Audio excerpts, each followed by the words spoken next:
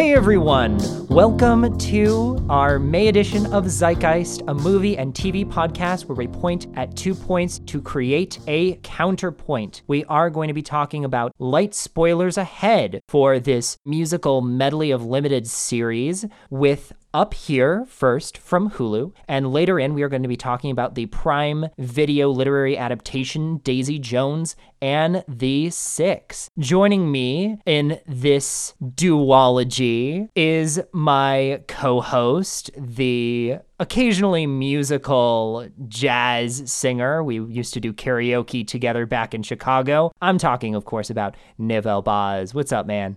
Pretty good, man. Pretty good. And excited to get to talking about some musical / TV shows. They're too few and far between. Yeah, so we're both musical fans. We watched that, I think it was like King Arthur based show. What was that called again? Gallivant. And thank you for reminding me that. Yeah. And I was thinking about Gallivant as I was watching these because Gallivant was, and that's just kind of a showcase that this can work, right? Gallivant is like the zenith of how this can work. So Gallivant is an interesting one because Alan Menken was the guy writing most of the music for Gallivant alongside a couple of additional composers. But I would really say Menken was the core soul of it alongside the creator Dan Fogelman for Gallivant. But Menken has been well known for starting the Disney Renaissance. So that, for me, was sort of Alan Menken's capstone as a music and lyricist. On the other hand, we're talking first about the new Hulu show, same company, but they came up with sort of this romantic comedy style TV program, and it also has a star-studded musical team. Like, it's weird because the two leads are not like musical powerhouses. They're TV stars. I mean, not even TV stars. Like, one of them is a TV star. The other one is what I lovingly refer to, and I do mean lovingly, an A-list Z-lister, which is Mae Whitman. And that's so true. But Mae Whitman also has a couple of really notable roles under her belt. She plays Anne in Arrested Development. That's kind of the one that most people know her for, but she was also in Scott Pilgrim, and she was the lead in the movie The Duff, which, funny enough, I watched about an hour of The Duff because it was playing on Pluto TV in the middle of watching Up Here because I was legitimately starting to wonder when we were covering Up Here whether Mae Whitman actually was as great of an actor as I remembered her as. And she is. In The Duff, she is perfectly calibrated. She is a wonderful performer. And in a way, I feel like the show Up Here does a little bit of a disservice to her as a creative and as an actor. I want to ask you how you feel like her character is calibrated and how she performs. You mentioned all her amazing work, and you forgot her most pivotal one, which is Avatar: The Last Airbender. She plays Katara, amazing. And of course, she also plays an important character in Perks of Being a Wallflower, also a character that she plays beautifully. I like that, A-list of the Z-list. And it's so true. She could have broken out at any point. It's just that she's kind of been doing more low-key stuff. And a lot of stuff that ends up becoming cult classics, like Avatar. I think The Duff probably qualifies a little bit, although kind of weird in the culture now because it doesn't suit as well for like a 2023 comedy world. Like, I don't know if I will be burned at the stake for saying this, but I feel like it falls under the same cultural sort of category as Mean Girl. Huh. Mean Girl had the largest of its cultural impact when it came out, and The Duff sort of follows that. You know, there were a bunch of movies after Mean Girls that were made in that similar vein, and they're still being made today. I mean, the Maya Hawke Netflix movie and Easy A. Maya Hawke Netflix movie definitely falls under that camp. I loved that one, by the way. I thought it was really good. There was a genre of like, yeah, these are teens living sort of quasi weird teen lives that are not euphoric. And they're very relatable because they're ultimately like comedies, but the comedy lies in the minutia of being a high schooler. So I think The Duff placed that really well because Mae Whitman is constantly, I want to say that people treat her as like a weird actress because she's not an actress you would find conventionally playing like a lead role. kind of mousy. And that is why she was like one of two iconic roles, right? As a voice actor, where she can play whatever character she wants, and then she plays Anne. And Anne is known for being mousy, and that's kind of her whole shtick. And I think the wonder of Mae Whitman is that she is so powerful and she's so grounded, and she has that charisma that transcends it. And so you get that kind of tension. But something like The Duff really works because it highlights her charisma, but everyone around her believes that she's somebody else, that she's effectively a more mousy person. And the story is her trying to break out of that. But you mentioned the Maya Hawke, you're talking about Do Revenge, right? From Netflix last year? Yeah, Do Revenge. That one was really wonderful. And what I loved about it was that it was this subversion on a little bit. I mean, early on, it kind of moves away from that and goes, I think, a little bit more into like Heathers or Clueless territory, because there are these two separate romance plots that sort of drive the movie into what it actually becomes. And in that way, it's a nice subversion on that really comfortable rom-com story. And Up Here also attempts that. It's a loose comparison, I know. You saw Do Revenge? Like the important clips. Sophie Turner, mainly.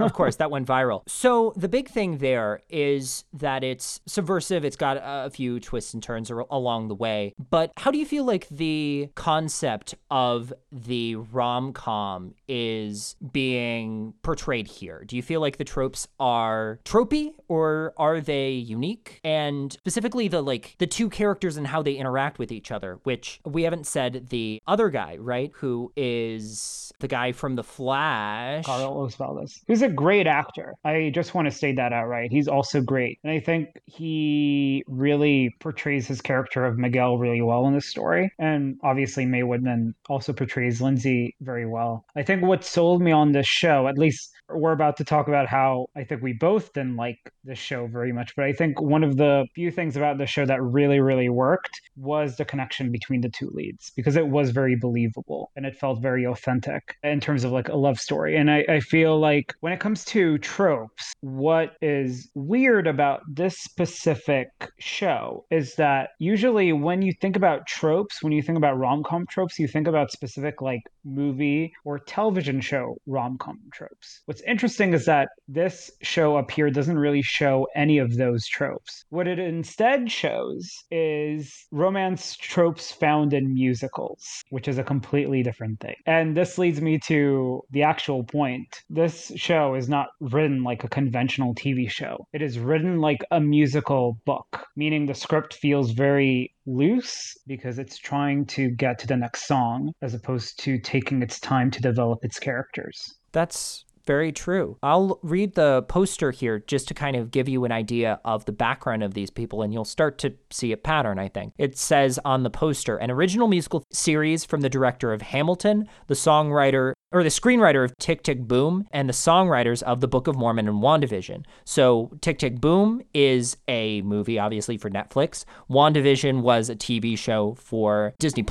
But The Book of Mormon, Hamilton, and even Tick, Tick, Boom are both deeply grounded in the idea of being a musical. And Hamilton and the Book of Mormon to this day are still not adapted to musical form. In fact, there is sort of this glut of stuff that I think is going to be coming over the next few years of adaptations of these things, but needless to say, it's very difficult. I think certain directors, like the upcoming director of the two Wicked movies, parts 1 and 2, is John Chu, who I think is a really, really great talent for adapting it. But Up Here has a pretty big problem in my mind in terms of the look of it, because of the way in which the characters actually are being shown on screen, which is that there are certain moments in the story where they really should have a wider lens on these characters. And that's a moment where I look at this and I say, well, who's behind this? Who is actually the creative team working on this? Because it seems almost like there are moments when the creatives are not only using a language of musicals,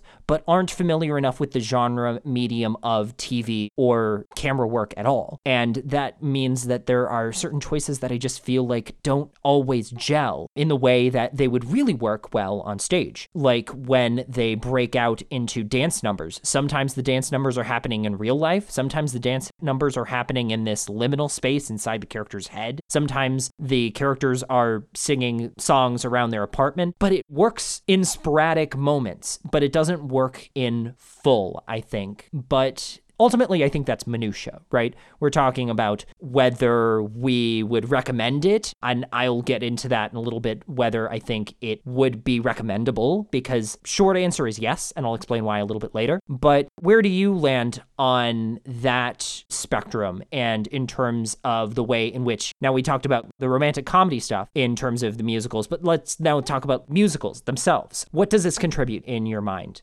It's fascinating because it actually strips like a musical in its full form onto the small screen. When you watch like musical adaptations, at least for movies, because most of the time it does happen specifically for movies as opposed to television shows, right? You have In the Heights, which recently came out, John M. Chu. You have, of course, Les Miserables, Tom Hooper, and the list goes on. But those are squarely movies. They're not television shows. And I feel like the reason why they've been made more into movies and television shows is because the writers writing those movies know what to strip away from those musicals in order to make them into actual movies, into actual like stories that fit into the big screen. But here with television, because you have so much more time, someone can be like, no, I just want to readapt the whole musical in its purest form onto the small screen. And sure, that's like a cool idea and it's a novel idea, but it just doesn't work because you're not on stage. People forget that when you watch something on stage, you are actually a lot more forgiving because it has the power of reading a book sometimes. Because when you're reading a book and you're absorbing that story in your mind, you're imagining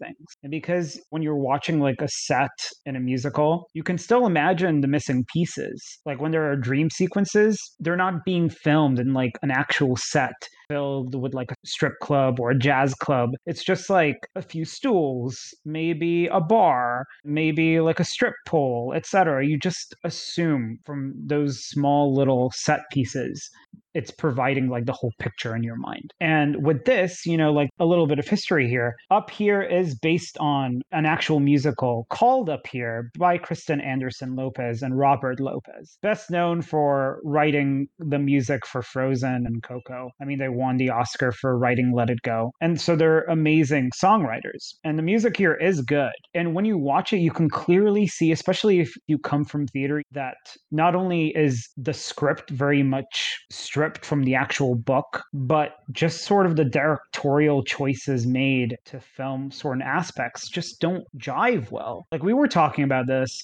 that part of the big thing about Up Here is there are characters represented as voices in the main characters' heads, like their parents or their cousins or their previous girlfriends, etc. But when they all appear at once, they like fill the screen in a way that just doesn't work. It just feels like there is no actual focus, and any other director would be like, hey, this doesn't create like a very clean composition. But if it was on stage where there are no compositions, then it would totally be okay because the stage is so massive that these people would appear very small on stage wherever you sat. There are two separate things, which is both the style of the show and the ideas that the style represents. And that can be achieved by being creative and making really specific choices, larger than life choices. And I mentioned John Chu as a great example of somebody who is modern and does that. And you see that going back into stuff like when Baz Luhrmann makes a musical, you really start to see, and even his incorporation with music when it's not there, like, Elvis, or when he did The Great Gatsby, both of them are music heavy, but they aren't necessarily musicals. But he is really specific with style. Up Here has very little stylistic choice. It feels very much like a TV show. I would say if I were to compare it in terms of style, I would say it reminds me a little bit of the sitcom Ugly Betty from 10 years ago, in the way that it has similar type of actors, some a little bit more high profile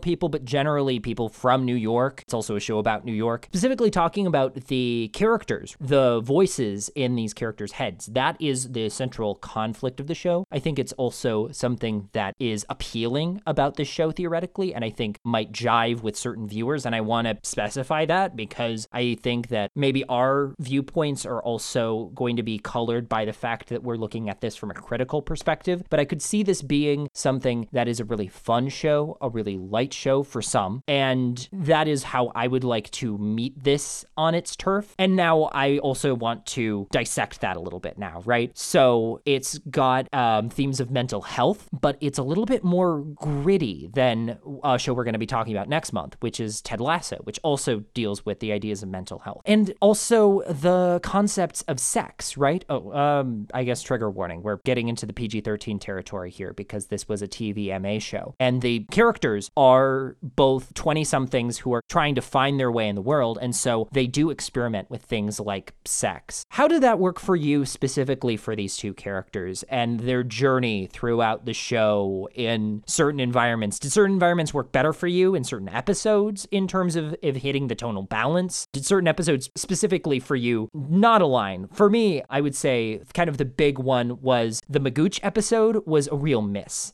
Same, which is such a shame because you asked me earlier, I think before we started the pod, how most of the show, like the production is filled with a lot of musical talent, obviously, like a lot of prestige musical talent, but the two leads aren't, but the guest stars are. The guest stars are musical legends in a lot of ways. And Magooch is played by Brian Stokes Mitchell, who is like quite the legend. I see on his IMDb page, he's in one of your favorite movies, Prince of Egypt. He is. And if I remember correctly, he plays the chief of like the desert people. And he sings one of the best songs in the film. But yeah, it's just like I appreciate how weird it tried to be. Because certain episodes were really weird. The Magooch episode was really weird. I think that ultimately this show really worked when it dealt into the characters' insecurities in a really effective way. I think the pilot, at least the second half of the pilot, worked really well. You know, when the two characters finally meet and interact with one another. I think like the end of that pilot, which I don't want to spoil, was particularly effective because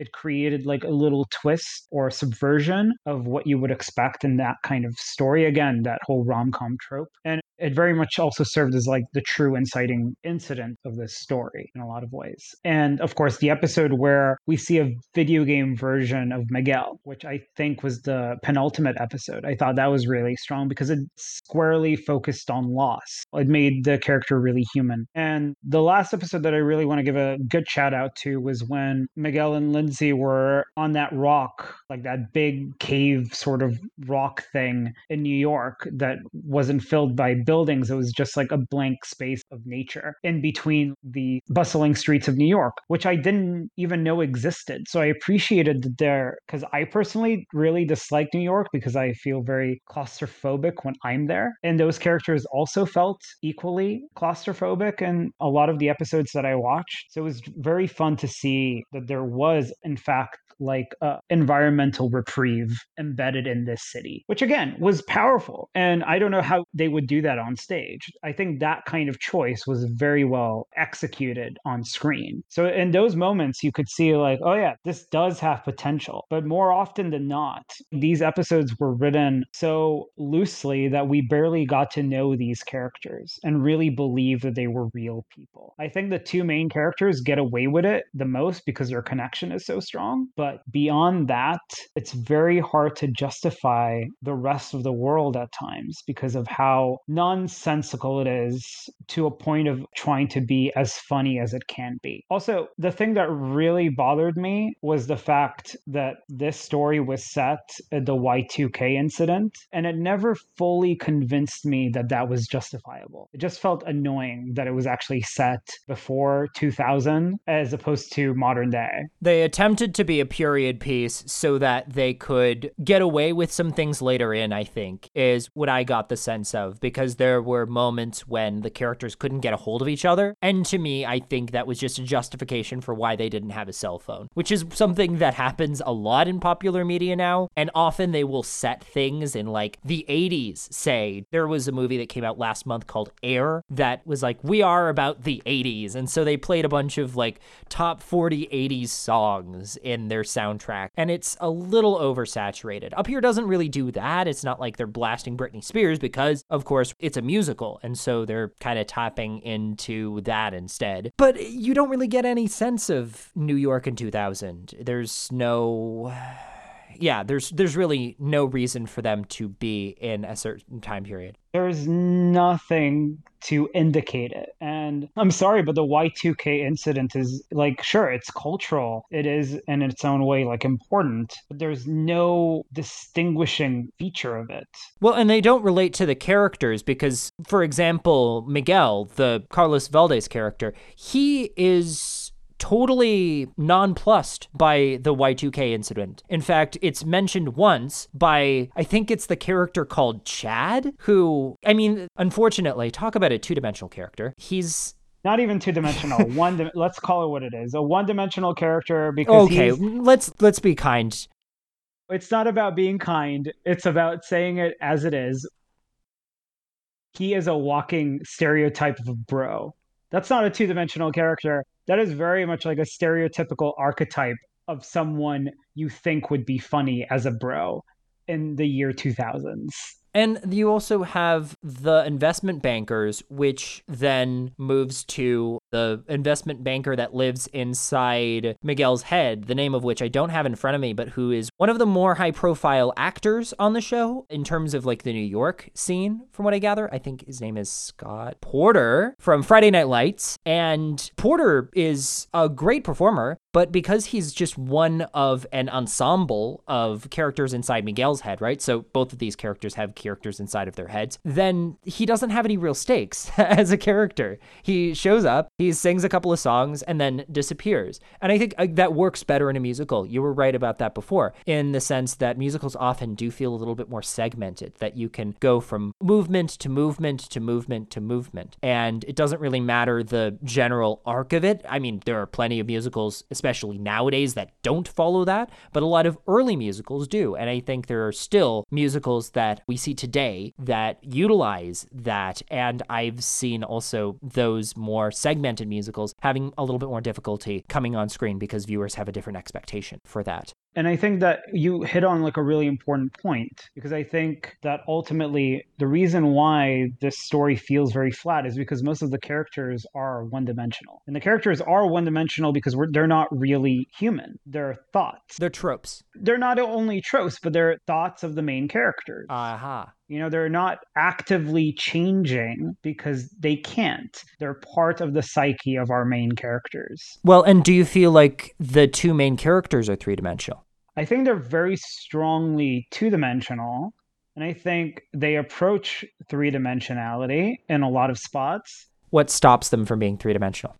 I think because they don't actively learn from their mistakes. And most of their choices are not driven by anything. That's one thing that I bumped up against, is that Lindsay, at the beginning of the show, she just moves to New York. She has a technical reason for moving to New York. Talk about a trope.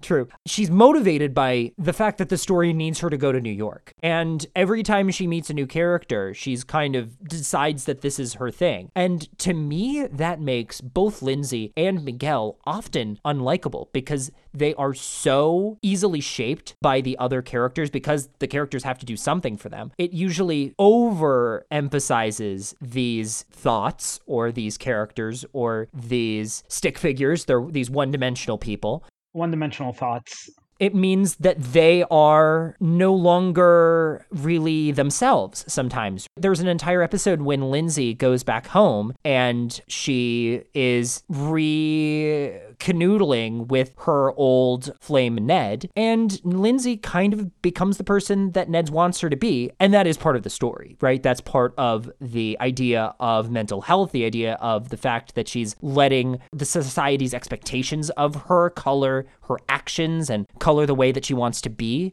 But I really don't get a sense of who that person really is. She wants to be a writer, but she doesn't have any experience in writing and doesn't seem that she has any point of view about how she actually writes. Most of the fiction that she comes up with is a regurgitation of the themes of the show at large. It doesn't seem to be additive. It doesn't seem to be making a comment on anything. And in that sense, I would argue that Lindsay needs to be the most three-dimensional character. And I think that the show often showcases the ways in which she isn't.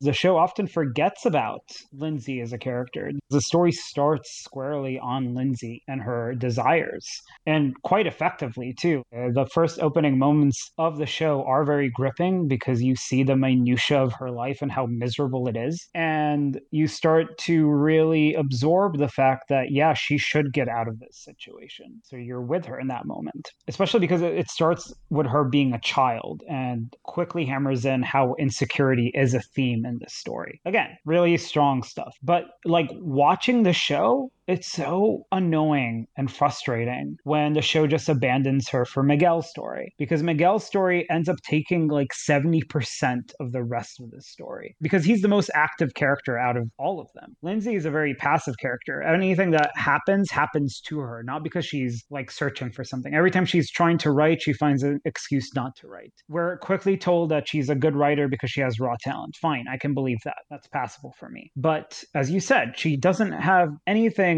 to say until the very end. And even that is sort of nebulous because it feeds back into sort of what Miguel is going through. And again, it's a double-edged sword because it's both a positive and a negative. One thing, it strengthens their connection, right? Which is the very core of this story, and it makes it authentic, it makes it believable. But ultimately, the way it does that, it makes it feel very uneven. And it makes it feel like they're putting much more work in Miguel than they are in Lindsay, which it just feels sort of frustrating because those are the two characters you have to nail, especially because the rest of the characters are not necessarily two-dimensional or three-dimensional. Right. They're just ideas of what these characters actually are. Exactly. And going back to that, all those characters are ultimately tropes and archetypes themselves. You mentioned the investment bankers. There's the investment banker bro archetype in three different ways in this show. You have Chad, you have the other character who's kind of like Chad. Chad and Chad 2, and then you have Orson. Chad and Chad 2. Which is the Scott Porter character that lives inside his brain. Sure. Yeah, exactly. And Miguel is constantly being pushed against that. And sure, fine, whatever. But still, it just feels like a rom-com movie that was made in the 2000s. But instead of a movie, it was made even longer. Imagine if they took out all the songs and they just had this story. This would easily be like a movie you would watch back in the 2000s that your stereotypical girlfriend would have taken you to. Not a good experience. Like, I'm thinking 27 Dresses. But the problem is that I think of the ones that stuck with me, which just based off of bias are going to be the good ones. Something like Music and Lyrics is a really wonderful version and actually incorporates music in a really great way in a rom-com from, I think, 2005. That one is a really good rom-com. It has something to say in the format of a rom-com. It makes a statement about love and admiration and things that they have to overcome. Now, these two characters, I think, make sense in themselves. They make sense as individual characters working through their own neuroses. But in terms of beyond the fact that I think Veldas and Whitman have chemistry, I don't see these characters actually coming together in a meaningful way, especially because Lindsay and Miguel both seem to be pretty green. Well, they also break up with each other multiple times in the show, and for the same reasons, to the point where it becomes unbelievable that they get back together again. Because they also do, especially Lindsay, they both do pretty terrible things to each other. She writes about his secret and doesn't tell him until she does. And she tells him in arguably the worst scene in this show, which is the rat burning scene. Oh my God. I'm not going to go further into this, but if you watch this show and you get to that scene, you will see exactly what I'm talking about. It was like a tonal nightmare because the rest of the show feels PG. I know that Jordan said that the show is actually TVMA, but this show is pretty PG. It feels PG at moments, but then there are also moments where, like, Miguel gets roped into a threesome. Yeah, exactly. Crazy tonal shift. But that moment, I kid you not, if you've seen Always Sunny in Philadelphia, it feels like a scene that was ripped out of that show. And you know that that is not appropriate to the kind of show that we're covering right now. Talk to me about the music. So we have a really, really, really long stream of music. If you look on Spotify, it's like 2 hours of music. In one word, how would you describe the music? Oh, let me think about that. Forgettable. Oh, wow. Me too. I don't remember any of the songs except for the title song. It's kind of impressive how they managed to get this huge team. They got the team from Frozen, and all of the music really doesn't have any character, doesn't feel even like it was pulled from anything, right? And that's something I was having a tough time with. You talked about this feeling like a musical, and I thought about what if I was watching this on stage? What are some things that I would still have hangups on? And one of the big things for me is that the musical identity doesn't feel like it's in conversation with anything either. No, it feels like almost a jukebox musical of a band you've never heard of. Just because it's like easy listening. I think that's what I mean by when I say jukebox musical. That's what I mean. I actually recant what I said a little bit. It just feels like easy listening. It's like nice to listen to, but good musical songs leave an impact. And none of these musical songs left like any emotional impact whatsoever. I think the only one that sort of did in like a negative way was the title song because I had heard it so much at that point when they sang it as like the very last song, the closing song. I was like, oh, I get it. It does have that quality. It was one that I can keep in my brain in a way that some of the other songs I might not be able to. And some of the songs come back. There was one episode, I think it was episode 3, there's the song Signs, which if you hear the title, can you remember a song that goes along with it? Because they played it like a couple of times. The one that goes, it's a sign, it's a sign. They did it a couple of times throughout the episode. Yeah. I do. It's one of those things that with repetition, you kind of remember it a little bit better, but it's not like with La La Land, they use a lot of repetition, but they're also meaningful songs. Well, it's like musical motifs. In some ways, it is, I think, similar to Up Here in the way that it's based on a love story. It's kind of a rom-com, but it really grounds itself with musical motifs. I think also the music in La La Land is incredible in a way that this one is passable. And yeah, so I agree with you. The kind of moment of the end point is the only time where I was really feeling grounded in the musical language. So that said, I would also ask, like, if there's any other comparisons that you would make to Up Here. Yeah, I think I want to go back to what you just said about how the show was written by a bunch of musical talent, right? But the thing we keep sort of missing is the fact that this musical was written already. This is adapted from an actual musical and written by actual musical talent. So I think the root of the problem is that the musical itself, the musical that this show is adapted from, is just not very good. I would like to believe that if I watched this show and it had the same music, I still wouldn't enjoy it. And I think that's what I want to compare it to, because when we talk about Daisy Jones and the Six, that isn't based on anything. The songs specifically were not stripped from anything. They were not taken from anything. Sure, it's based on a novel. I agree that you're right in the sense that they needed to ground the music from the original musical in some kind of actual identity. And I think a style like Cabaret would have suited the material here a lot better. The reason why I wanted to talk about this is I feel like it is speaking sort of wholly to its own truth in a way that Daisy Jones and the Six is as well.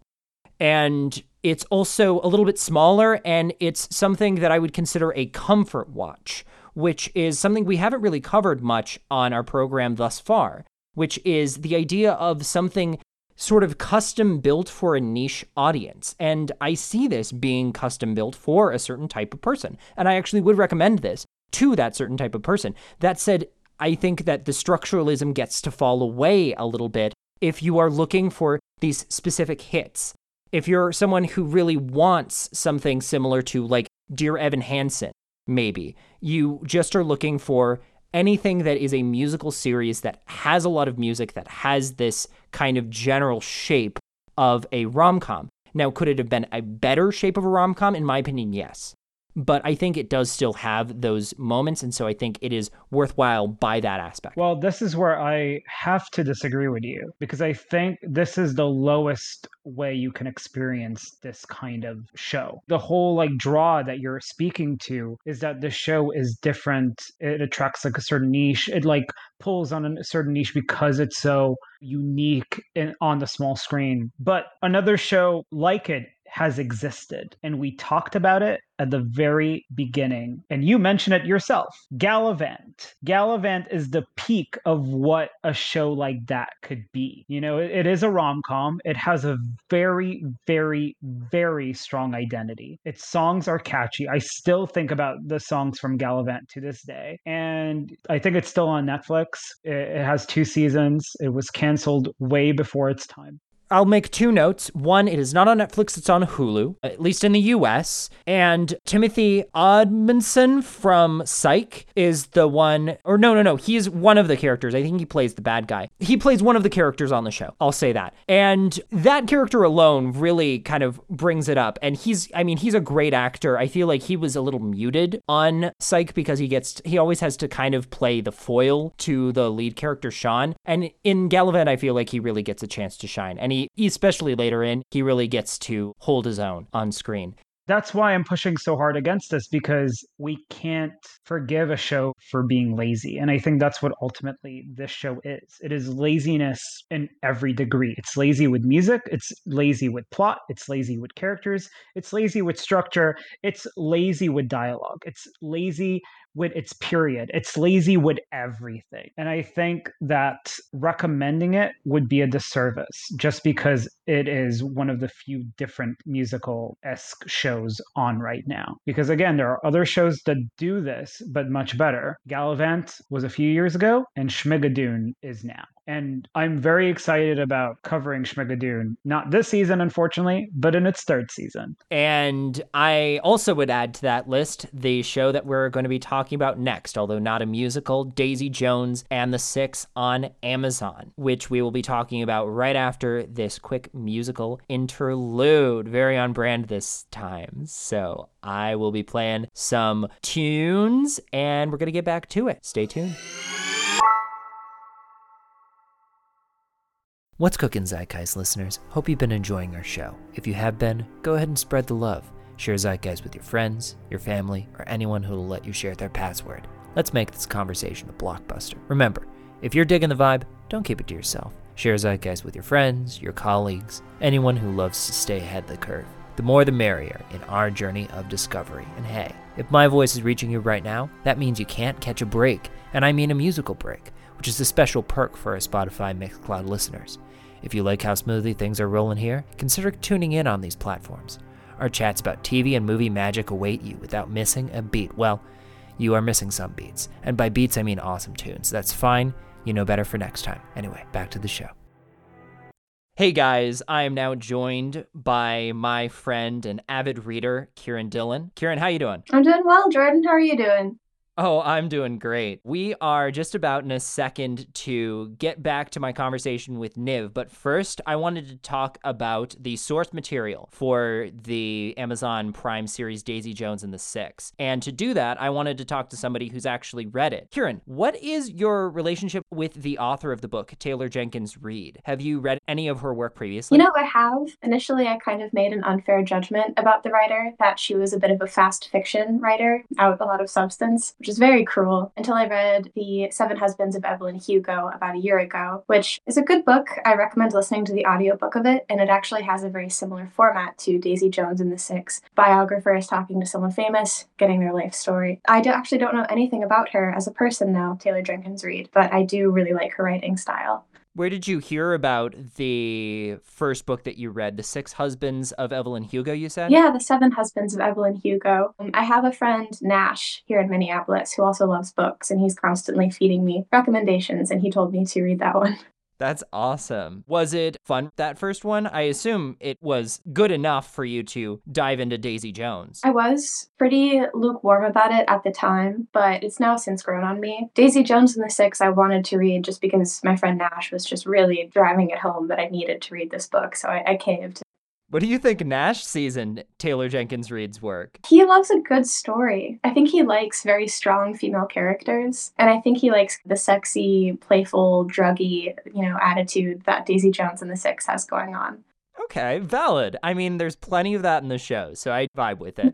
So the Evelyn Hugo book, that one I assume is written more like traditional fiction. Is that correct? Yeah, it does have a bit more of a traditional format. There's only two main characters, and it does switch from both of their points of view, with Evelyn Hugo being this movie star talking about her life to her biographer. I can't remember her name. And you get to hear about the biographer's personal life and the way that she is inspired and affected by Evelyn Hugo. Is it also about LA? I mentioned because Daisy Jones and the Six is set in Los Angeles for the most part. The book itself takes place in New York, but all of Evelyn Hugo's life takes place in LA. I think that character was modeled off of Elizabeth Taylor, which is really interesting that Evelyn Hugo is modeled off of Elizabeth Taylor and Daisy Jones is modeled off of Stevie Nicks.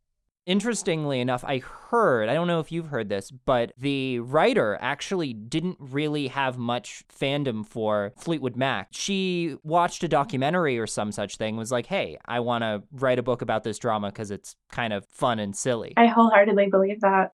How does the oral history format of Daisy Jones and the Six add to the book? I think that Taylor Jenkins Reid's strength as a writer is her introspection and interiority. And I think that with an oral history, you're able to really cut through these characters' like deep innermost thoughts and reflections in a way that's really efficient. They're able to tell a story and tell it really fast and get a lot of characters' opinions on something. I think it also creates this really wonderful tension of multiple characters can have different attitudes about the same night, the same event, and you don't really know which one to trust. That it does create like a lot of tension as a reader. I think it's also there's so many books about rock and roll that are written as oral history books. I'm thinking of Oliver But the Shouting by I think Jim Walsh about the Replacements, and that's a book that was able to talk about the Replacements and Paul Westerberg with like a lot of nuance and get to know those characters better. So it's something that already exists in the music genre format. Playing with that is really cool. It is, I think, also increasingly more popular as time goes on. I keep hearing more and more about oral history books that get published every 8 months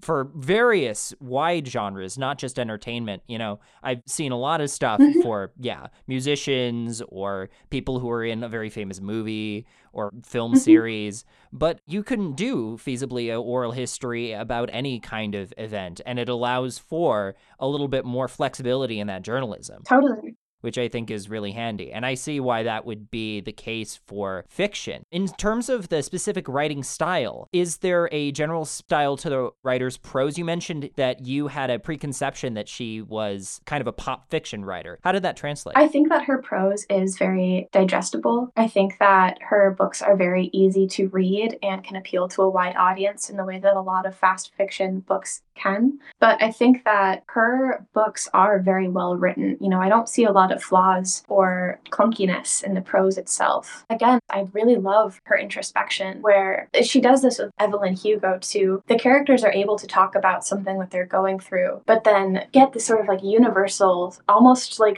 this is a lesson that I have learned from this that you, the reader, can take. But it's done very subtly and it's earned, that it's so rich and wonderful to like experience as a reader. Wow, it sounds like you're giving full support to the writing. Is there anything that you find maybe facile about it? I want to, look at it from both sides because, on our podcast, we often, and I mean, I loved this show, but as I'll talk about in a second, there are some trappings that maybe I find a little bit soapy. Do you see any of that? Or is the catharsis, do you feel like, paired well enough with something more literary? No, I hated this book when I first read it. I actually texted my friend Nash just like a whole slew of this is everything I hated about this book. And it was only kind of after going back with the intention of talking about it on this podcast that I was able to kind of sit with it and warm up to it. As a reader, one of my favorite things to read are books about Los Angeles that take place in the 60s and 70s. I love Eve Babbitt's. I love Joan Didion, Gavin Lambert. It's a very, very fascinating era of history that I think perfectly sums up like Americana as a whole. And there were a lot of things that I felt like she got wrong that really bothered me. And I think that she talks about the Vietnam War and how that affects the characters, but I don't actually see it affecting them that much. I don't see this sort of level of hopelessness and paranoia that was really like a big part of that era of Los Angeles culture. I see a lot of safety, as a lot of, referred to it in my notes as a very muted book of these are characters from a modern lens who have an awareness about, you should never an underage groupie because that's pedophilia. And, I just think that it was a very safe book where these these characters are going through these things that they talk about as these like very melodramatic events that in actuality, I think compared to reality are a little bit tame and muted. I think that a rock memoir that does that really well is Richard Thompson's Beeswing. It's a memoir about him as a musician in the 70s, playing within the same genre as, Daisy Jones and the Six, and his own experimentations with drugs and sex and just like a dangerous sort of lifestyle. But it's written with him as an adult with the understanding of what he has gone through. It's very similar to this book, but I think it does that a little bit better. What about the characters specifically? Do you feel like the characters have a distinct voice, or do they tend to run a little closer to Taylor Jenkins Reid's sort of house voice? Or is it maybe something in between? I think that I didn't pay as much attention to the varying prose between characters, but I was able to tell who was speaking without really having to check the names every single time throughout the oral history, because the characters had such strong personalities. You were kind of able to tell who was talking just from that. Like Karen's character would always, these f***ing men, like, think they can get away with everything, like, very putting down everyone in the band. And I think it was Eddie whose character would always be like, oh, I'm so much better than everyone. I deserve so much recognition. And there would just be a lot of repetition of those basic ideas that would create that sort of structure to make those characters consistent. I think that her prose itself, especially when it comes to introspection, was very similar, especially with Billy, Camilla, and Daisy. The way that they write their introspections is all very similar. It's just different because they're different characters using that introspection to talk about different ideas. So you mentioned also that the characters sometimes hearken closer to a modern lens. Do you feel like there are any specific ideas or opinions that an individual character has that could have been expanded on at all? I think that a lot of the characters in the book talked about the 70s as if it was this like very like olden times, without actually sort of addressing all of the social upheaval that was happening at the times. Like with the feminist movement, of how broad it was, Karen talks about a lot of the things she goes through as if she was the only person going through it, like if she was the only woman who had ever had an open relationship or like not quite committal. Whereas this book's taking place in 1979? Like that's kind of been there, it's been done. It wasn't really as monumental as the characters were kind of making it out to be. Yeah, obviously kind of the major characters, Daisy and Billy. But you also mentioned that Karen and Camilla get some time to speak in the book. Are there any other characters that get a significant amount of page time? Eddie does, and then Graham, Billy's brother. Those are really the only ones that I remember off the top of my head. And of course, all the other members of the band who are still living kind of come in and out from time to time, have their comments. Like the manager of their band will come through and say something or things like that. Sure. I think another downfall of an oral history is that if a character is telling a story in which their life was on the line, it kind of takes away a lot of the suspense because you know that they're there to tell the story in the oral history, that it makes it feel a lot more safe of a book to read because you kind of know what's going to happen. Yeah, and there's a natural trajectory. It's just the matter of you have to figure out where point A and point C intersect. And that's the book, right? Point B would be the actual story itself. What kind of person would you recommend to read Daisy Jones and the Six? Do you feel like you would recommend a friend to it? Do you think somebody with maybe more specific interests? I remember in the notes you asked if I would recommend it to my parents. And absolutely not. My parents are both people that lived through the 70s. I think they would tear it apart. Genuinely, as someone who just got married, last summer, I recommend this book to people that just got married, to newlyweds. I think that the book has a lot of really great insight and advice about, relationships and the way that they work, especially comparing Daisy's marriage to Niccolo and then Camilla and Billy's marriage. Billy and Camilla talk about their relationship as it is so wonderful to trust someone so much that you allow them to have secrets. And Camilla talks about Billy as like, I trust this man to the end of the world. He can make all the mistakes. I'm still going to welcome him back. Like I am his family, which is absolutely how I feel in my own marriage. And so it was just really wonderful to have that kind of affirmed and talked about. And also seeing the flip side of it, of Daisy talking about relationships and how she was told that marriages were really hard, but this was just beyond that. This was grueling. This was sucking the soul out of her. And it's just really, really great insight on relationships. I would also recommend this book to people that are just sort of starting to get a self-awareness about their own substance abuse, that Daisy has a lot of great insight as to what that cycle feels like. And I think it can also show like you can have it all. You can be a rock star and you're still unhappy. There's still things that like you need your vices for. I think the book is really great for both of those things. I would not recommend this book to someone who really knows rock and roll history and someone that knows a lot about LA history. Like me, I was kind of white knuckling it so many times of like, that's not the bar they would have gone to. That's not the people that would have been there that night. Like, this is way past that point in time. There's a little bit of some incongruencies. Some modern biases. But it sounds like there is a lot of form, despite the fact that it is created by a pop fiction writer that gained a lot of prescience through TikTok. So that is one major boon to it. Kieran, thank you so much for coming on Zeitgeist. We are going to be getting back to my conversation with Niv El-Baz after just a little bit of music. Great. Thank you so much for having me. What's cooking, Zeitgeist listeners? Hope you've been enjoying our show. If you have been, go ahead and spread the love. Share Zeitgeist with your friends, your family, or anyone who will let you share their password. Let's make this conversation a blockbuster. Remember, if you're digging the vibe, don't keep it to yourself. Share Zeitgeist with your friends, your colleagues, anyone who loves to stay ahead of the curve. The more the merrier in our journey of discovery. And hey, if my voice is reaching you right now, that means you can't catch a break, and I mean a musical break, which is a special perk for our Spotify Mixcloud listeners. If you like how smoothly things are rolling here, consider tuning in on these platforms. Our chats about TV and movie magic await you without missing a beat. Well, you are missing some beats. And by beats, I mean awesome tunes. That's fine. You know better for next time. Anyway, back to the show.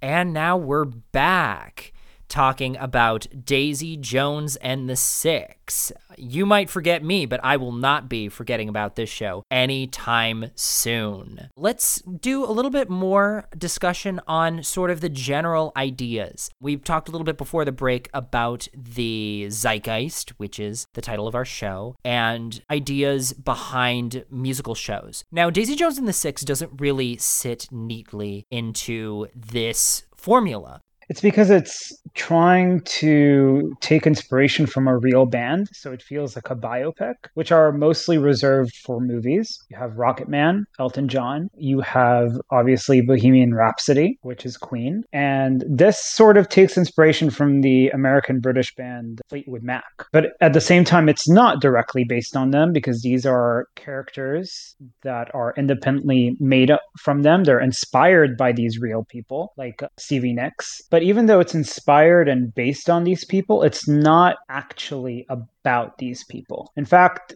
Daisy Jones and the Six is adapted from a book. Yeah, it's a huge book. It did really big numbers, and that's actually kind of the MO of one of the co-producers for this show. Obviously, this came out on Amazon Prime, but it was co-produced by Hello Sunshine, which is the kind of hot new production company from A-list celebrity, and its big thing is that it runs parallel to these huge kind of talking point books. It's almost like the Oprah Book Club for 2023. Very cool. That's why it doesn't fit quite neatly into what we have come to expect with these kinds of stories and these kinds of adaptations, because they very much stem from real people. But it does the extra step of not only completely fictionalizing these people by turning them into completely different characters with different names, but also creating a story that's independent from its inspiration entirely. Daisy Jones and Stevie Nicks, even though they're quite similar, go through very different stories. How does that compare to the show we just talked about from Hulu up here? I mean, one's a musical and one's obviously like, I want to call it like a jukebox musical. I feel like that's more appropriate, but at the same time, it still isn't, because these are songs that have been freshly made for this project. It's a fictionalized biopic. Yeah, it's a fictionalized biopic. In terms of the filmic medium, it's closer to something like Almost Famous. Fictionalized biopic is a misnomer because all biopics are inherently fictional. Even like the most true to life biopic is inherently fictional. So that's what I mean. Even though what you're saying about Almost Famous is true because it is very similar in that vein, I feel like what's really special about Daisy Jones and the Six is that it's approaching like a whole new type of genre. And doing so, like up here, with a pretty thin cast cast of A-listers. It's mostly people who are from either TV or actually most of them from the tabloids. You have my favorite, Suki Waterhouse, who is best known for walking the red carpet with the Twilight heartthrob. You mean Batman? Yeah, I mean, I was talking about Edward Cullen, but he's the same guy, isn't he? Shows your age. And his name is Robert Pattinson. You also have Riley Keough, who is mostly an unknown. Fun fact about Riley Keough, she is not a singer. Suki Waterhouse is. She has I think, one hit TikTok song. Riley Keough is not. Sam Claflin learned to play the guitar. Both of those people were cast based off of a chemistry read. In fact, all of the main cast that the showrunner Scott Neustadter ran, they wanted to, if you don't know what a chemistry read is, test the other actors with each other in terms of how they, read for chemistry, whether they actually have what it takes to be in the same room believably, because a band really needs that. And I feel like it was nailed, personally. They also attended band camp, so if they didn't know a particular instrument, I believe Suki Waterhouse also had to learn how to play the keyboards. Some of the other actors maybe had some other things that they had to learn in order to, certainly the songs, right, they had to be comfortable with. You mentioned La La Land and Ryan Gosling, for instance, and, didn't have much confidence in his singing capability. And even though, he isn't the most amazing singer out there, he did a serviceable job. And so did Emma Stone. Emma Stone was an amazing singer, and she generally doesn't sing herself. But we should rip the Band-Aid off, because Riley Keough, in particular, has, an insane legacy to live up to, because she is Elvis's granddaughter. Exactly. So she has this already incredible legacy to live up to, and man, does she live up to it, because her singing ability is incredible. There were moments where she really channeled Stevie Nicks. I feel like the person who channels Stevie Nicks for me nowadays is Miley Cyrus. Miley Cyrus has such a Stevie Nicks energy and such a really unique and unconventional sound, especially from her development from her Hannah Montana days, or her country drawl sort of music. Now it's very folksy, and I think that Riley Keough did that very well. And not just the costuming. The costuming was also amazing, but I think just her voice work was just so empowering. Florence and the Machine as well does that. Florence Welch. That's another great musical example. And Sam Claflin, also a person you don't necessarily see sing. He's also the biggest star on this show, because he's actually been in movies, and pretty big movies at that. The Hunger Games, for example, and Enola Holmes on Netflix. He is one of the bigger actors, although by far I would say the one that I would say is closest to A-list is the one who's also in the least of the show, who is Timothy Olyphant. I barely even recognize Timothy Olyphant. Yeah, but he's television royalty, but Sam Claflin is a working actor in movies. Because Timothy Olyphant, he has been in movies, absolutely, but when it comes to his line of work in television, that stands head and shoulders about everybody else. And that's why his role feels quite significant. But no, I just thought that Sam Claflin and Riley Keough did an amazing job as singers. It felt like they were born to be singers. There is a very beautiful line, where Daisy tells Billy, the character of Billy played by Sam Claflin, that she loves his voice. And that's a moment where they recognize each other as artists. And I truly believe that, because I also loved his voice. Yeah, he's got this kind of rugged tone, almost sounded a little bit like a Led Zeppelin type of sound to his voice. And that's kind of one of the unique things about this band. The music, in contrast to what we really didn't love about Up Here, for Daisy Jones and the Six, they created an entire album on Spotify, and they spent 2 whole years crafting the music for this, and I believe hired some of the top talent from the indie sphere. I heard somebody on one of the podcasts I listened to who covered this show was talking about one of my favorite artists working right now. Phoebe Bridgers actually did some co-writing on some of Daisy's songs. And how did you feel about the way in which music plays a role? I mean, it's interesting because if we're finally going back to the zeitgeist of it all, this kind of music sort of got jump started by music that we listen to in our everyday lives, by pop indie music or pop folk music. And when we really go back to sort of how these shows got credence to be made today, we have to credit Glee by Ryan Murphy and even Smash for the most part, even though Smash is more a representation of like the Broadway scene. And again, moving that back to musicals, but it still dealt with everyday people dealing with musical careers because Glee focused on a high school, I don't know the technical term, for me, it was choir. It was a Glee club. Yeah, a Glee club. There you go. In America, called it Glee Club. In Thailand, choir.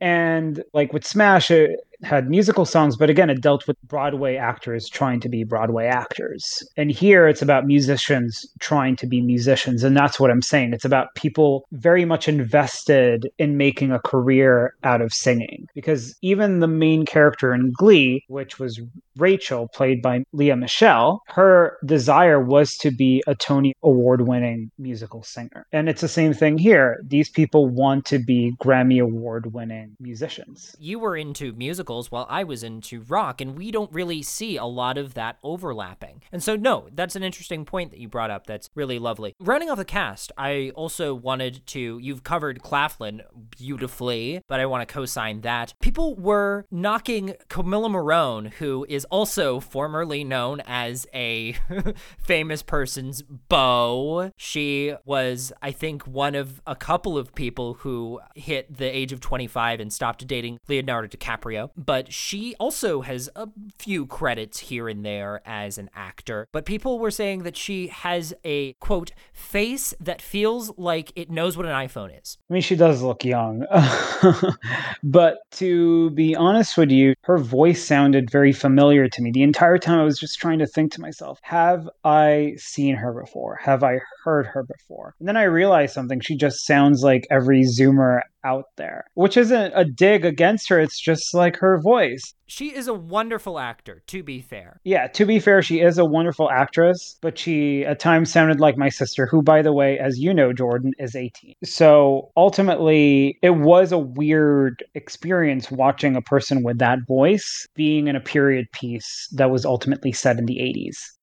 And who do you think would be the most believable as a person from the 80s if you had to pick? It would definitely be Riley Keough because she feels like she transported through time to get here. It's that Elvis Presley legacy in a lot of ways. There is sort of that prestige. And I think that when you dig into it, it's not that hard to understand that a person can tap into that energy if they were around that energy their entire lives. I truly believed that she grew up in Graceland. And for those that don't know, Graceland is an Elvis Presley museum / house filled with memorabilia, like really, really old memorabilia. And that's what I mean. Like, I know that this might sound crazy saying this. Well, and not to get too esoteric, but then you get into nature versus nurture, right? Is there something in her that lives in the same place as Elvis? I think maybe. Yeah, absolutely. Because out of everyone there on that Daisy Jones in the Sixth Stage, she's the only one actively performing. I mean, Sam Claflin performs as well, but he performs like a rock star. But she performs like an ethereal fairy goddess akin to Florence Welch and Stevie Nicks. She's in her own world because it is very much Daisy Jones. And the Six. She's individual and the rest of them are units. Right. There are a number of times when the Lindsey Buckingham proxy, whose name is Billy Dunn in the show, who he effectively founds the band, which is a little bit different from the actual Stevie Nicks story, I should clarify, because both of those people were added in. Buckingham and Stevie were both added in a little bit later. But in this case, the entire band is there, and then Daisy Jones shows up. Also, additionally, Taylor Jenkins Reid was interested in the story of Fleetwood Mac, quite obviously, but interestingly enough, she claims that she's not much of a fan of Fleetwood Mac and just saw a documentary and thought it was an interesting story, and so wrote a book about it, which I just think is kind of neat. I also wanted to give my answer. I think that the actor Sebastian Chacon, who played Warren, his mustache looks a little silly and I can tell it's fake, but I really think he, to me, looks the most like a 70s rock drummer in terms terms of that entire group, I feel like, or the guy who played Teddy. So talking about the actual timbre of the show, the tone of the show implicates a band that's a hot burning star ready to go nova. We all know what happened with Fleetwood Mac. Let's talk about the mockumentary style. So it's got this kind of scripted, dramatic tone that also moves to these talking head interviews that were popularized with a show like The Office. How do you feel like it bridges that gap? I feel it does a better job in terms of doing that sort of device than a lot of other shows have. Connecting it so directly to documentaries about musicians makes it feel more authentic. Whereas something like The Office doesn't feel authentic. It felt like it was establishing a genre, which is what it did. But with this in particular, people found it jarring because they found that the specific documentary style was so sensationalized and over dramatized. I was on the other side of that. I actually thought that it actually aided the story in feeling unique because we were able to consistently jump from the present and the past through multiple points of view of each of these characters, which added more depth, especially depth to characters that weren't given that much love in this show, which were the other members of the Six. I think only Daisy Jones and Billy Dunn truly get the amount of depth their characters deserve. All the other characters, unfortunately, do not. That's an interesting take. I'm excited to hear more about that. But I wanted to mention that I'm not sure if you knew, but as I was talking about earlier with my guest, this is told in an oral history format, the original book. So that is kind of how they have conducted the adaptation. So they've kept a little bit of the documentary feel, but they're also, of course, including the real story that goes along with it and filling in the gaps where they need to in order to portray it as a visual medium. So I feel like as an adaptation, it's really solid. I, having said, not read the book. That's why I brought on a guest to talk about it a little earlier. But also, I actually didn't love the documentary cutscenes often, and they worked sometimes, but there were moments when I felt like the talking head moments were a little too perfect. And I know occasionally that does kind of happen on The Office, but I feel like The Office started to build its own language over the course of many seasons in a way that, of course, this show just can't do. And they, to me, didn't really ever hit that balance where it felt believable, but also somewhat extraordinary, something a little bit broader, something entertaining, right? Because it has to be both entertaining and believable. And I felt like it was entertaining, which is more important, but it wasn't totally believable.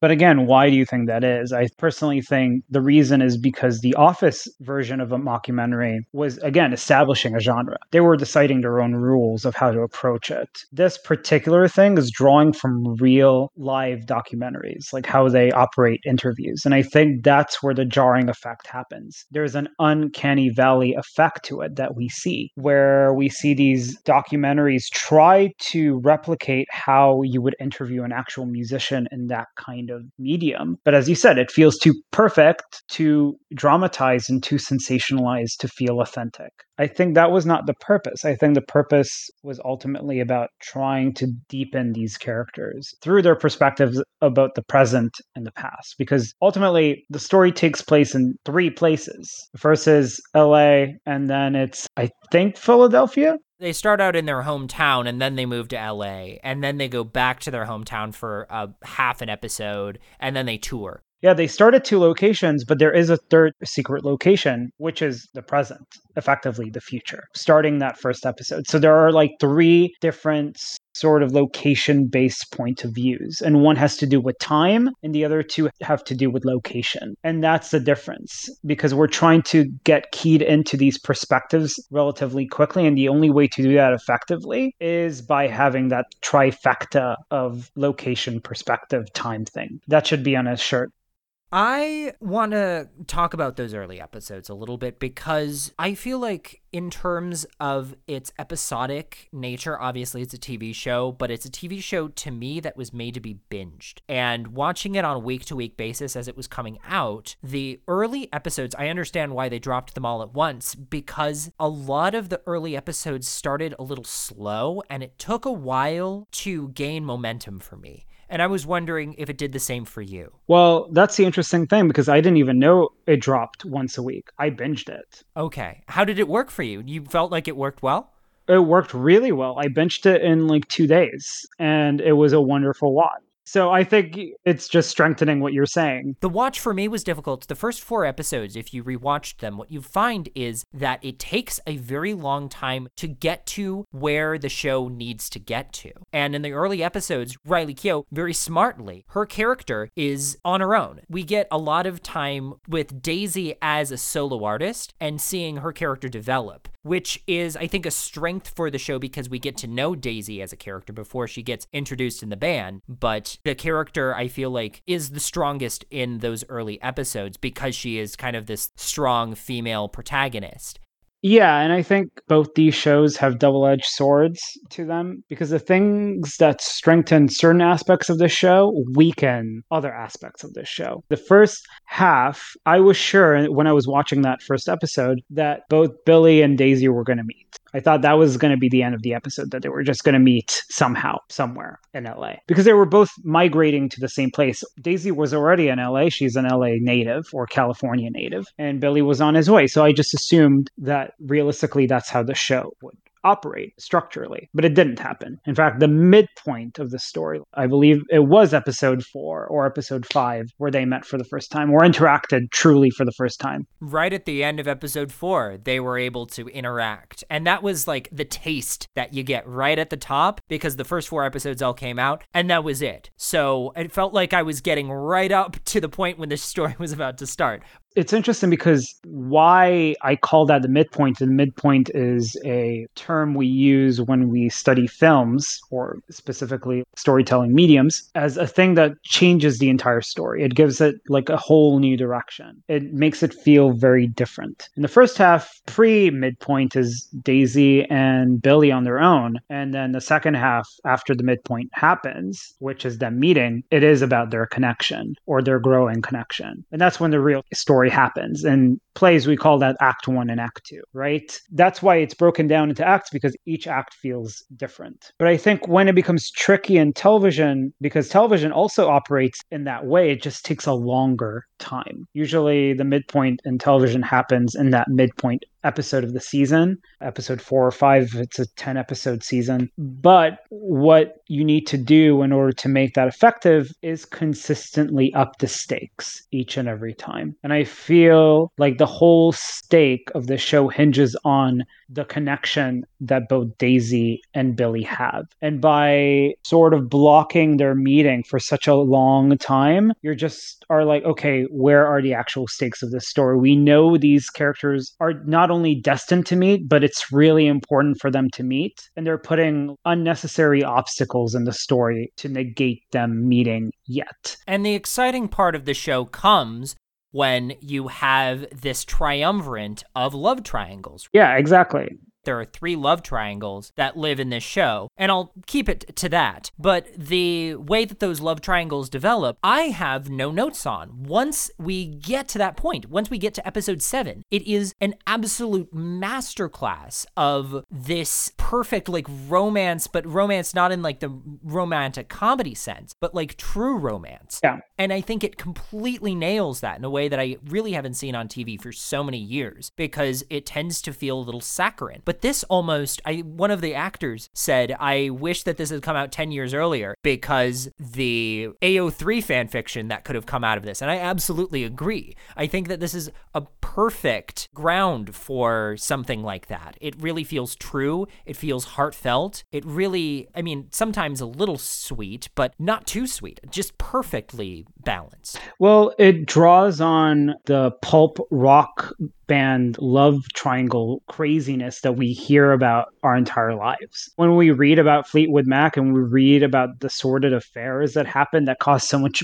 drama within the band, it's so juicy that there's still important stories today that are tied intrinsically to the legacy of that band. When we think about Fleetwood Mac, as you said, we don't think about the people who actually created the band. We think about Lindsey Buckingham and Stevie Nicks because they were linked together romantically. And of course, because they are the important musicians, but part of like the drama embedded in their legacies is what props them up beyond their musical ability in our memory. Or John Lennon and Yoko Ono. That's another really important example of that, because ultimately when you think about the Beatles, you don't only think about their amazing musical legacy, you think about how John Lennon's relationship with Yoko Ono effectively disbanded the band. Absolutely. So this kind of thing isn't typically done, especially not for TV, right? A fictional musical biopic, I think just by nature of the way that we've already been talking about it, is kind of hard to market. So I wanted to discuss that because something like Daisy Jones and the Six, when you think about its comparable stories, both of these are very successful. Star is Born, Almost Famous, with musical stories like this, often well received, but infrequently greenlit. What do you think some benefits and drawbacks are to entertainment like this at large? I mean, like I said, most of these projects you mentioned were films. They were not built for the small screen. And I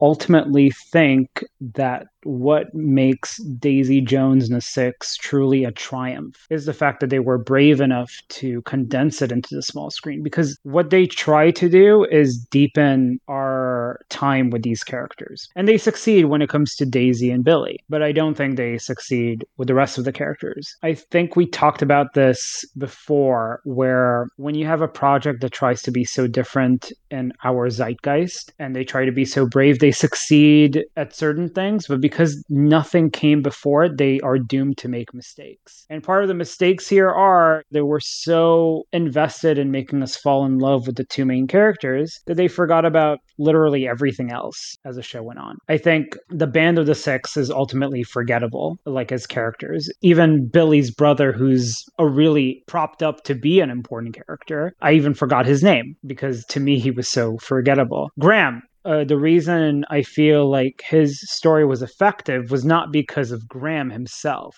I liked Graham's side plot. I really did. I honestly loved Graham's side plot almost more than Billy. But I think it was his relationship to Suki Waterhouse's character, Karen, because Karen actually had a genuine want. She was the closest member of the Six outside of Daisy Jones and Billy to have actual motivations. And her motivations were really realistic. She just didn't want to be the person who was in the band because she was dating someone on the band, which felt real, especially due to the gender dynamics present in the band and also in relationship to that time period with real life.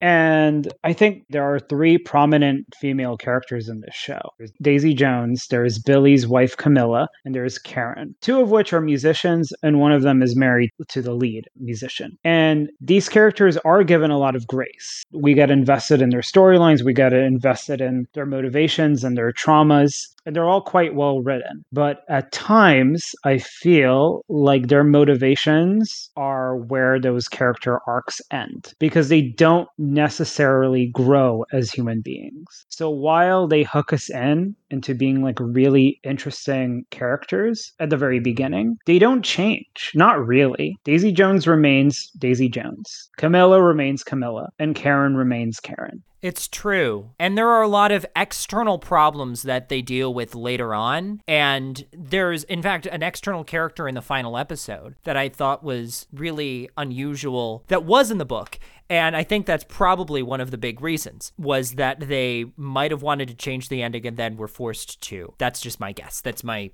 fan theory, because I don't feel like the ending works at all. I feel like when it comes to both Up Here and Daisy Jones and the Six, I feel both shows start with focusing on their female characters, especially their female leads. They focus on them in such a way that it really invites you into the show. It hooks you in because they both start, for instance, with their childhoods, what makes them insecure in the first place. And in both shows, midway through, they have to deal with that childhood. They have to deal with the repercussions of being a child in this environment and having that kind of competition. Interestingly enough, the story that is told with Daisy Jones, Daisy reminded me a lot, interestingly enough, of the Marilyn character from Blonde that we talked about last year. But if that was done with a huge scoop of extra grace, because I didn't feel like Blonde, of course, did that with much grace at all. Yeah, like I think Daisy Jones feels more like a human being than they made, unfortunately, Marilyn Monroe's character in the movie Blonde, which is, again, really frustrating because Marilyn Monroe was an actual real person and Daisy Jones is not a real person. Daisy Jones is, I think, the perfect example, right, of how you fictionalize the story, because it is very clearly distinct from Fleetwood Mac. Yes, it's taking inspiration, absolutely. But at the same time, there are things that happen in Daisy Jones that definitely don't happen in Fleetwood Mac, and it's also a different band. That said, you listen to the songs and it feels like a Fleetwood Mac album. It feels like something that could have been made between Rumors and Tusk, and I think that's amazing. Yeah, I do too. I still listen to The River constantly when I go to the gym. I do like 3 days of the week, I do a hike, a 7K hike, and I constantly listen to that song on repeat because it's so energetic. And it's energetic in the best way, which you wouldn't think about when it comes to like a folksy song like that. But yet it is, it just pops. Back to your original question regarding like these female characters and in relation to Up Here. As I said, both these characters start from a place of intrigue and a place of trauma. And as you said, they eventually have to confront that trauma. But what also unfortunately happens is that when we reach that confrontation, their character development is just dropped to service other characters. Lindsay sort of services Miguel's trauma, his own insecurity, and Daisy Jones services Billy Dunn's insecurity. Lindsay Up Here is done so in a way that feels minimizing because she's forgone through most of the series. But because Daisy Jones is present throughout the entire show because her conflict with Billy is the central conflict, we see her all the time. But we see her completely servicing Billy in the second half of the show once they meet. Her motivations are not necessarily to become a successful musician anymore. They are instead turned into, hey, I want to sleep with Billy. I want to be in a relationship with Billy Dunn, which doesn't feel real to her character or true to her character because she is so laser focused in the beginning. She even says to the multiple people who try to hit on her, like, hey, are you hitting on me because of my beauty or because I'm talented? And she constantly rebuffs them if it's just about her beauty. And she gets angry about it. And you're right, she is a complete feminist and she constantly stands on to her own values. But then she becomes a totally different character with different values once she meets Billy. Like her own morality starts collapsing, which just doesn't make sense. And unfortunately, what that causes, again, that double-edged sword, because even though that creates like a romance plot that is juicy, it also makes her appear like a manic pixie dream girl archetype, which Jordan, you can probably describe better than I could.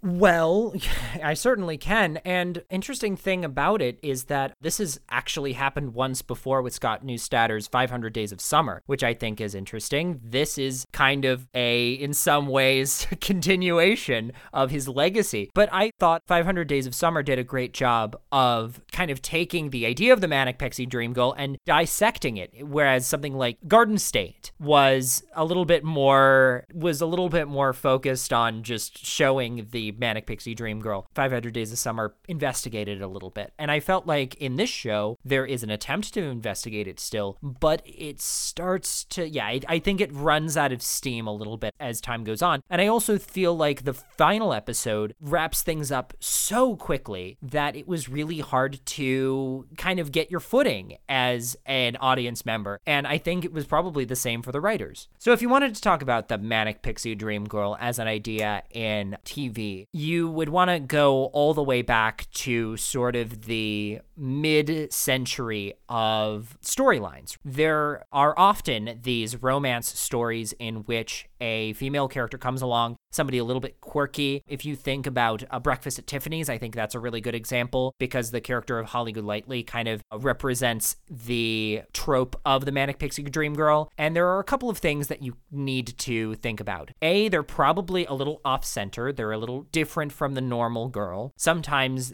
it's like they're quirky and they're sort of like bright-eyed. I mean, a great example is any character that Zooey Deschanel has ever played, which I think is part of the reason why she was cast in 500 Days of Summer. But a Manic Pixie Dream Girl, I think what you're knocking on is that they typically fade into the background of a story, that the character may be prominently featured in some aspect. However, they stop short of having their own justification for being in the story. And in fact, their justification is usually just that they are there to service the main character, who may or may not be a good person, right? Billy Dunn has definitely some problems. I think he does a pretty good job. In fact, I would say this is one of the lighter versions of a Manic Pixie Dream Girl story, but I do think your concerns are valid because Billy Dunn and Daisy are at some point in the show both active characters. It's just that as time goes on, she and I think almost all of the characters serve to vocally be side characters to his main plot. Even Teddy Price, the character in the early episodes, tends to run that course as well. So I think this is a example of an unintentional Manic Pixie Dream Girl as opposed to an intentional one. Absolutely, because she doesn't start that way. And ultimately, the very core meaning of a Manic Pixie Dream Girl is that it's a character that services as a fix to the trauma of another character. She's effectively like a human band-aid because she doesn't serve any other purpose. She doesn't start out that way, but she becomes that, unfortunately. Especially when you add that sort of development to the very ending that we keep skirting on. Because the ending very much does a disservice to the connection between Daisy and Billy at large, and the connection the two of them have with Camilla. And I think that even though I want to dissect that in detail, I think it would be best if audiences witness the show for themselves. What I will say is that introducing a character in the final episode that plays such a significant role, you need to seed that throughout the rest of the series. And that's really all I have to say about that. What do you think in moving forward? You mentioned this is somewhat of a prototype of something that I personally would love to see more of, even from Hello Sunshine. I think the production company is well suited for this kind of material. What are some lessons learned here? What are some things that really work and should be carried in? And what are some things that might not work and should be carried forward? I think being able to draw from a real band, but at the same time being able to make your own individualized characters that just take inspiration from said band is important because it creates like a unique freedom that you can effectively do whatever you want and not be beholden to actual life stories that you're drawing from, and instead try to subvert them or try to make them different enough that you are able to surprise your audience in effective ways. The other thing that really works is the music, right? The music still feels like Fleetwood Mac, but it's very much individual from it. It allows creators and other musicians to come together to create something new and exciting, as opposed to having reinterpretations of old music. Reinterpretations of old music are great, but I think what this new storytelling medium is providing is something ultimately very exciting and new, and that should be carried over into other projects. I agree. And interestingly enough, I feel like one of the things that hinders this show the most is the fact that it doesn't have all of that material from a real life band and doesn't have all that specificity. I was curious going into this show whether a fictitious biopic like this would be more liberating or constraining. I know you have some qualms about the specific definition of a fictitious biopic. That said, I think that in some ways it is actually constraining because you have to fill in all of those gaps, which is very easy to do on something like Spinal Tap. I think Spinal Tap does a great job of filling that in, partially with gags, partially with like actual stuff, because it is very closely resembling certain bands of its time. But it also kind of moves beyond that at a certain point. Similarly to Walk Hard, the Dewey Cox story, that one had the added benefit of not only being a movie, but being almost entirely based on one specific movie, which is Walk the Line. That was from a couple of years earlier. This one, it had to adapt a book, but it was also, from what I gather, a pretty short, pretty concise book. And so not exactly the kind of material like a Stephen King novel where you get all of these details. You get enough details that the show, I think, really feels believable. But I think even a larger material book might have served for a TV show that felt better paced throughout. Because again, I give this show a really solid 2 thumbs up. And I think that if it just had a little bit of a recon on pacing, and if they were able to take liberties with the ending, I would have given this, I think, a full 10 out of 10. I'm at a similar position, but I would take it a step further and say that they also needed to add more depth to other characters. And they needed to stay true to certain characters. Again, Daisy Jones being the prime example. And Camilla. Camilla also gets a really unrealistic turn at the very end. Again, it's a shame because the other characters were interesting on paper. I think Karen was the most interesting on paper, for instance, but they're not developed. You get their motivations, but nothing beyond that. And I think that if a project like this were to happen again, I think other people need to look at the show and be like, 2 leads are not enough to make the story. If it's about a band, it should be about the band. So true. And talking about expertly written TV, we are going to be talking about 2 huge Emmy contenders on our next episode of Zeitgeist with Apple TV Plus's Ted Lasso and Succession from HBO Max. Or, sorry, I should say Max.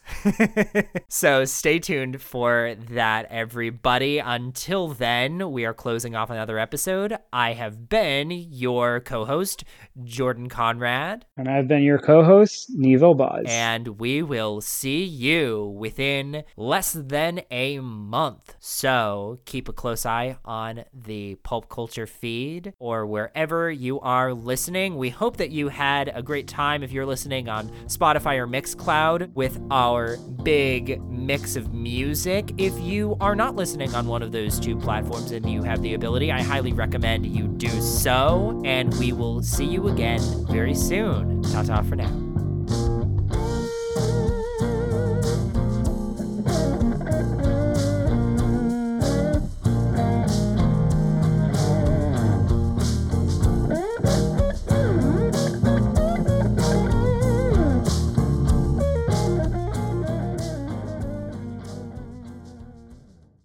Hey Zeitgeist fans, since you stayed till the very end, I have a special treat for you. It is a spoilerific bit that I had to cut out of my conversation with my friend Kieran. So if you have read or watched Daisy Jones and the Six, I think you're really going to love this take. So I know we've covered a little bit of this already, but are there any other aspects that you enjoyed or bumped up against that you haven't already mentioned? Yeah, I actually have a pretty big one that I'm excited to talk about. So this is an oral history book that is being recorded entirely by Billy Dunn's daughter, Julia. And you don't find out that she's the one recording the story until much later into the book. And I think that it almost explains to me why the book is so tame and muted. Because I don't trust these characters, with Camilla, Daisy, or Billy, in being honest with Julia as to what really happened. I spent so much of the book being written after Camilla dies. I think that child is going up to their parent and is like, hey, did you cheat on my mom? Like, did you step out on our family when I was a kid? I highly doubt that any parent would be like, yes, I did. I think that they would want to protect themselves, protect their family. I think especially something that I was thinking about is that Billy is very open about his substance abuse and his promiscuity and his affairs with Camilla. And he talks about it a lot, but only before Julia is born. That is the only time he really talks about going into it in depth. And that's, when all of his addiction took place. And he wasn't very strong. And then Julia's born and he's not there for the birth. Camilla gives him this ultimatum of, you can go to rehab or you can be a father now or you can off. Like, what do you want to do? And he goes to rehab and he chooses to be a father. But because Camilla was so steadfast, I just don't trust him as a character to be honest with anyone in his life if he had made those mistakes. And so he talks about his whole interactions and potential affair with Daisy as something that was under his control the entire time. And I think that's just something that he's projecting to his daughter to make her feel like their family is a lot more stable than it might be. And especially with Daisy, Julia and Billy's kids all looked up to Daisy so much. Would Daisy really want to ruin that by saying, like, I had an affair with your father, or this is how I really felt about you or your mother, your mother who just died? It creates this thing of, I don't actually believe most of what the story that is being told.